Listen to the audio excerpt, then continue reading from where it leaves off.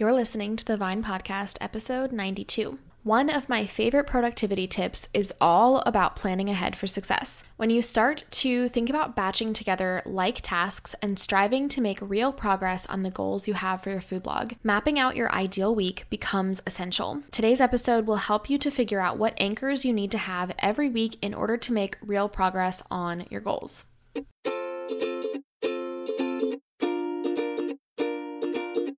Hey friend, I'm Madison Wetherill, a web designer and branding strategist for food bloggers and your host for the Vine Podcast. This show is all about supporting you as a food blogger as you grow your business. I'll share tips for designing your business and your website with intention so that you can build a blog that fits into your life, not consumes it. You'll hear tips for connecting with your audience, growing your blog, and tips for managing and designing your website, all in short, easy to consume, and actionable episodes. If you're ready to think differently about the strategies and tactics that you need to grow your food blog, you are in the right place. I'm so excited that you're here, friend. Let's get started.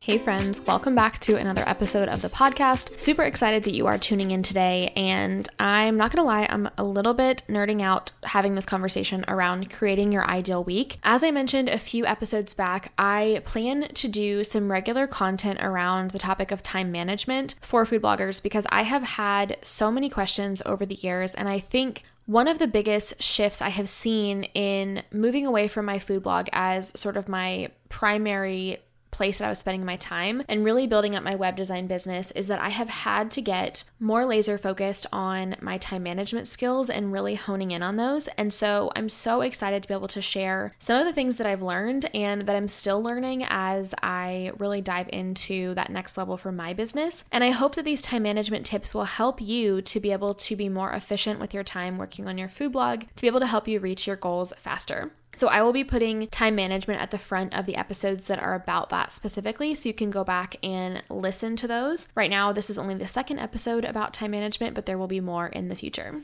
And if you want to go back and listen to the first episode about time management, that was episode 85, Time Management Tips for Food Bloggers, How to Save Time with Time Tracking. So definitely go back and listen to that one if you haven't listened to it already. As always, if this is your first episode or you have been a longtime listener, I'm so excited that you are tuning in today. My name is Madison Wetherill. I am the host of this podcast, and I'm also the founder and CEO of Grace and Vine Studios, where we specialize in building custom websites for food bloggers who are looking to take their business to the next level. Our clients are often well established in the food blogging industry, and they have been in the industry for 5 to 10 years. They often have a few hundred to 1,000 blog posts in their archive, and they are primarily monetized through ads, but looking to diversify their income streams. They're really looking for that next step to continue making an impact through their food blog, not only for their family and for their life, but also for their audience. And they're really looking to create things like higher level strategic partnerships or creating a household name for their business. So we love to be able to partner with our clients to work collaboratively with them to create custom websites that work well for SEO, design, and serving your audience, because I truly believe that you shouldn't have to sacrifice any of those things just to have a website that you are proud of. So if you are ever curious about how to work with us or what our packages look like, you can always go to graceandvinestudios.com and click on the services tab to learn more and to reach out to see if we are a good fit to work together. If you are looking to redesign your website early on in the new year, we would love to chat with you and see again if we're a good fit and to figure out what the best timing would be for you and just to get all of your questions answered. So feel free to reach out. We always have that link in the show notes as well.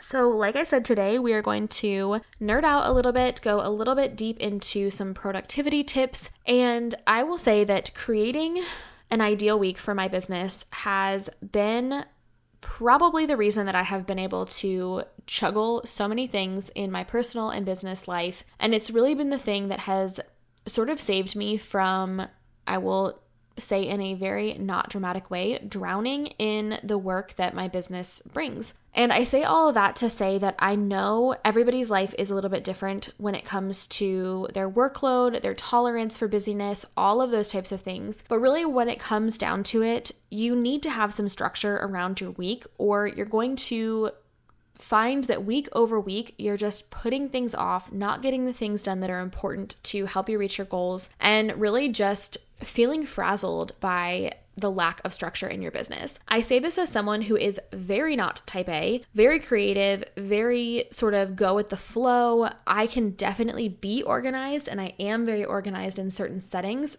but I also could just wing it for a very long time. And so the idea of creating structure around my week was very foreign to me when I first heard of this. And I honestly felt like I was going to feel like I was suffocated by having so much structure. But I will tell you that on the days when I'm busy, on, the days when childcare falls through and I no longer have someone to watch the kids when I needed to work, or when I get behind on a project and need to catch up, having the structure of an ideal week really helps to save me in those moments. And so I think the more that you can start to think about how you want your business to run, you're going to be able to start to think about what you want an ideal week to look like. So an ideal week is really just kind of what it sounds like. It's what you dream of your week looking like, not only from the perspective of what you need in terms of balance, but also what are the important things that you need to get done every week or every couple weeks, and how can you start to create those anchors in your schedule to make sure that it gets done. So first, let's go over a couple of things that should be in your ideal week. And I say should very lightly because I don't want you to feel like you have to have all of these things. I'm just giving you ideas, and I want you to take the things that are interesting to you or feel like they would be helpful for you to have some accountability if these were part of your ideal schedule. So you can add blocks of time for things like content creation. Obviously, within content creation, you have sort of the content for your blog, which breaks down into many parts, but you also have your content for social media. So when I say content creation, I'm actually thinking more about your blog content because we're going to talk about marketing in a second. When it comes to content creation, you probably want to break that down into which days are the best days of the week for you to test recipes, which days are the best days of the week for you to shoot photos or to write your blog content. You're going to want to have blocks of time for each of those things. And if you're not familiar with the concept of batching your tasks, I would really recommend creating those containers so that you're able to work through just more than one post at a time. So often what happens is you sit down to write a blog post and you go from testing the recipe to taking the photos to writing the blog post all in one day, where you would be able to be a lot more efficient if you were to test 2 or 3 recipes at a time and then take photos of 2 or 3 recipes at a time, then outline your blog post all together. And so if you can break apart your content creation, that is going to help you to be able to get ahead and just to get into a rhythm of what makes the most sense for you. Now, something I should have mentioned before I went into some of these examples is that you actually really want to think, when you're thinking about your ideal week, when your energy is the highest. So for a lot of people, they might feel more creative in the morning. So you don't want to be spending time in the morning doing things like admin work or blog writing unless you need to be more creative during those times. So you really want to be thinking about not only when do you have time blocks during your week, but also when do you feel the most energetic or the most creative, so that you can plan your highest level tasks and your best tasks during that time. Okay, back to some ideas of what you can put in your ideal week. So we talked about content creation for your blog. You can also put in marketing here. So a lot of the time that's going to be either social media marketing or email marketing. This is really going to depend on how you structure your content plan and things like that. But if you can sit down and write a few social media captions at a time or a few emails at a time, again, you're going to be so much more productive doing that. And so if you can carve out the time on your ideal week to do that, you're going to be able to be more accountable to actually getting that done during that time. You can also carve out time for business development. So this can be things like thinking about your next level partnerships, thinking about team building, or thinking about another way that you want to bring income into your business. You can also carve out some time for CEO time like we talked about in last week's episode, and I walked through 3 different things that you can include in that CEO time every week. You can carve out some time for education, so catching up on courses or finding new courses to take or listening to podcasts or watching YouTube videos, things that are probably things you're doing already, but if you can do them in a focused container of time, it will help you to be a little bit more productive with that time. You can also carve out a block of time for admin. So for me, I have a block of time a few times a week where I answer emails. I have my executive assistant, Claudia, who is going through my inbox on a daily basis, this multiple times a day to make sure that we get replies out to clients quickly. But for people who maybe need support on something that she can't answer, I get into my inbox a few times a week, but having that block of time helps me to stay out of my inbox most of the time and to be able to really focus in on answering emails when I have that block of time.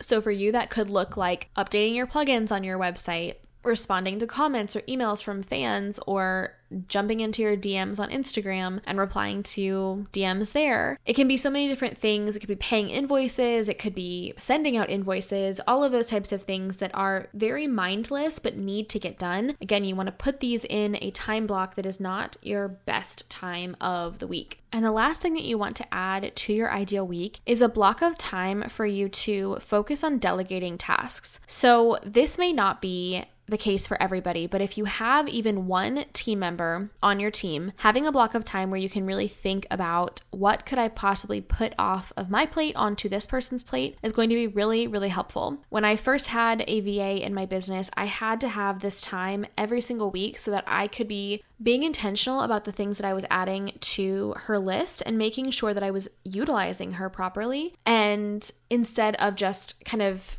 winging it and then having things that needed to be done urgently that I didn't feel comfortable giving to her so last minute. So having that block of time set aside to be able to just look at what needs to be delegated, whether that's in your personal life or your business life, can be so helpful for making sure that you are really utilizing the team that you have and taking some stuff off your plate in the meantime.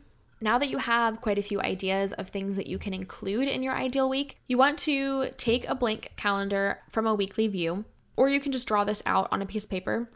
And I want you to map out the blocks of time that you have to work. So for those of you that have kids in school or who maybe don't have children at home, this is going to be seemingly easier to do, but what will often happen is because you feel like you have so much time, you end up procrastinating during that time that you have and then trying to scramble and get things done at the last minute. Maybe that's just me who does that, I don't know. But if that is you, an ideal week is really going to help give you some structure around your time. So let's say that you have from 8 to 5 every day throughout the week, just as a starting place. You want to go ahead and block off the time that you want for breaks. So maybe you want to take an hour lunch just to close your computer and step away. Maybe you want to ease into your morning and make sure that you don't have anything really scheduled before 9 a.m. Maybe you know that you're not going to be home and settled until 10 o'clock by the time you drop your kids off or they come on the school bus or whatever it is that you do.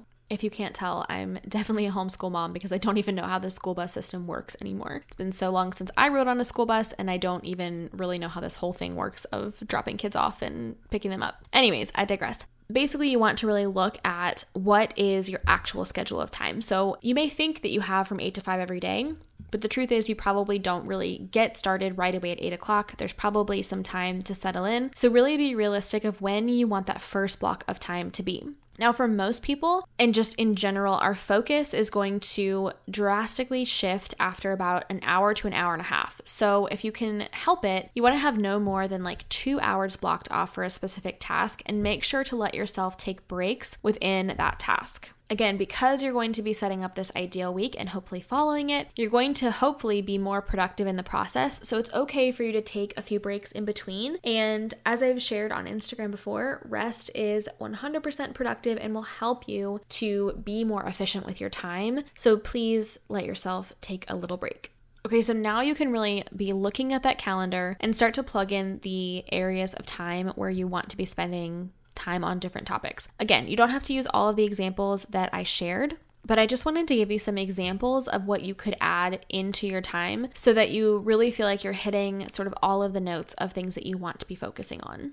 Okay, so now that you have sort of your ideal week mapped out, or you sort of have the initial structure of how you're going to do this. P.S. If you're not actually doing this as I'm talking, I would highly recommend making sure that you put it on your calendar to finish working on this ideal week at some point in the next week. I would just give it a try and see how it works for you. See if having that structure really helps you to focus and helps you to be more productive in the things that you're working on. Now, assuming that you have this ideal week at least sketched out and you're going to give it a try, the biggest question that comes to mind and that I've asked myself is, when do you need to reevaluate this ideal week? The first thing is, are you actually using it? If you have been using it, give it a month to 6 weeks before you really just throw it all out and scrap the whole plan. You don't have to follow it perfectly, but the closer you can follow it, or at least if you are using it as a guideline, it's going to be helpful to see if it works for you or not. Keep track of the things that you are maybe not doing in your ideal week that you need to add in. But really, you want to reevaluate your ideal week anytime there's a major change in your schedule, or if you find that it's just not working for you. If you find that you're not really following it anymore and you just keep putting off kind of following the system that you've created, that's a great sign that you need to go back and revisit it. But if you find that your kids are home for an extended break, but you still need to work, or if they're home for the summer, or if you have a change in your team or a change in your client load, then that's a great time to reevaluate and revisit it. And this is really just something that naturally happens. I think at first when I started doing my ideal week, I got frustrated that I had to change it so often. But what I have found is that some semblance of a plan is better than no plan. And often what happens for me is I plan an ideal week, and then 3 weeks later, something major changes, like we lose our babysitter or a kid gets sick, and therefore whatever, we add another project or cancel a project. There's just a bunch of things that have happened in the past. But again, having some structure and some plan is better than having no plan at all. Last question is, how do you get back on track when you have fallen off of your ideal week? And I think for this, again, you really have to reevaluate, is it the ideal week that's not working, or is it just your dedication to it? Because if there's something that is not right on the ideal week, it's often going to make you want to skip over it and not follow it. But if your ideal week is really set up to serve you in your business, then it's going to be easier to follow it. So I would take a step back and reevaluate it first, then use that as motivation to get you back on track, and then just recommit to making an effort to follow your ideal week as much as you can.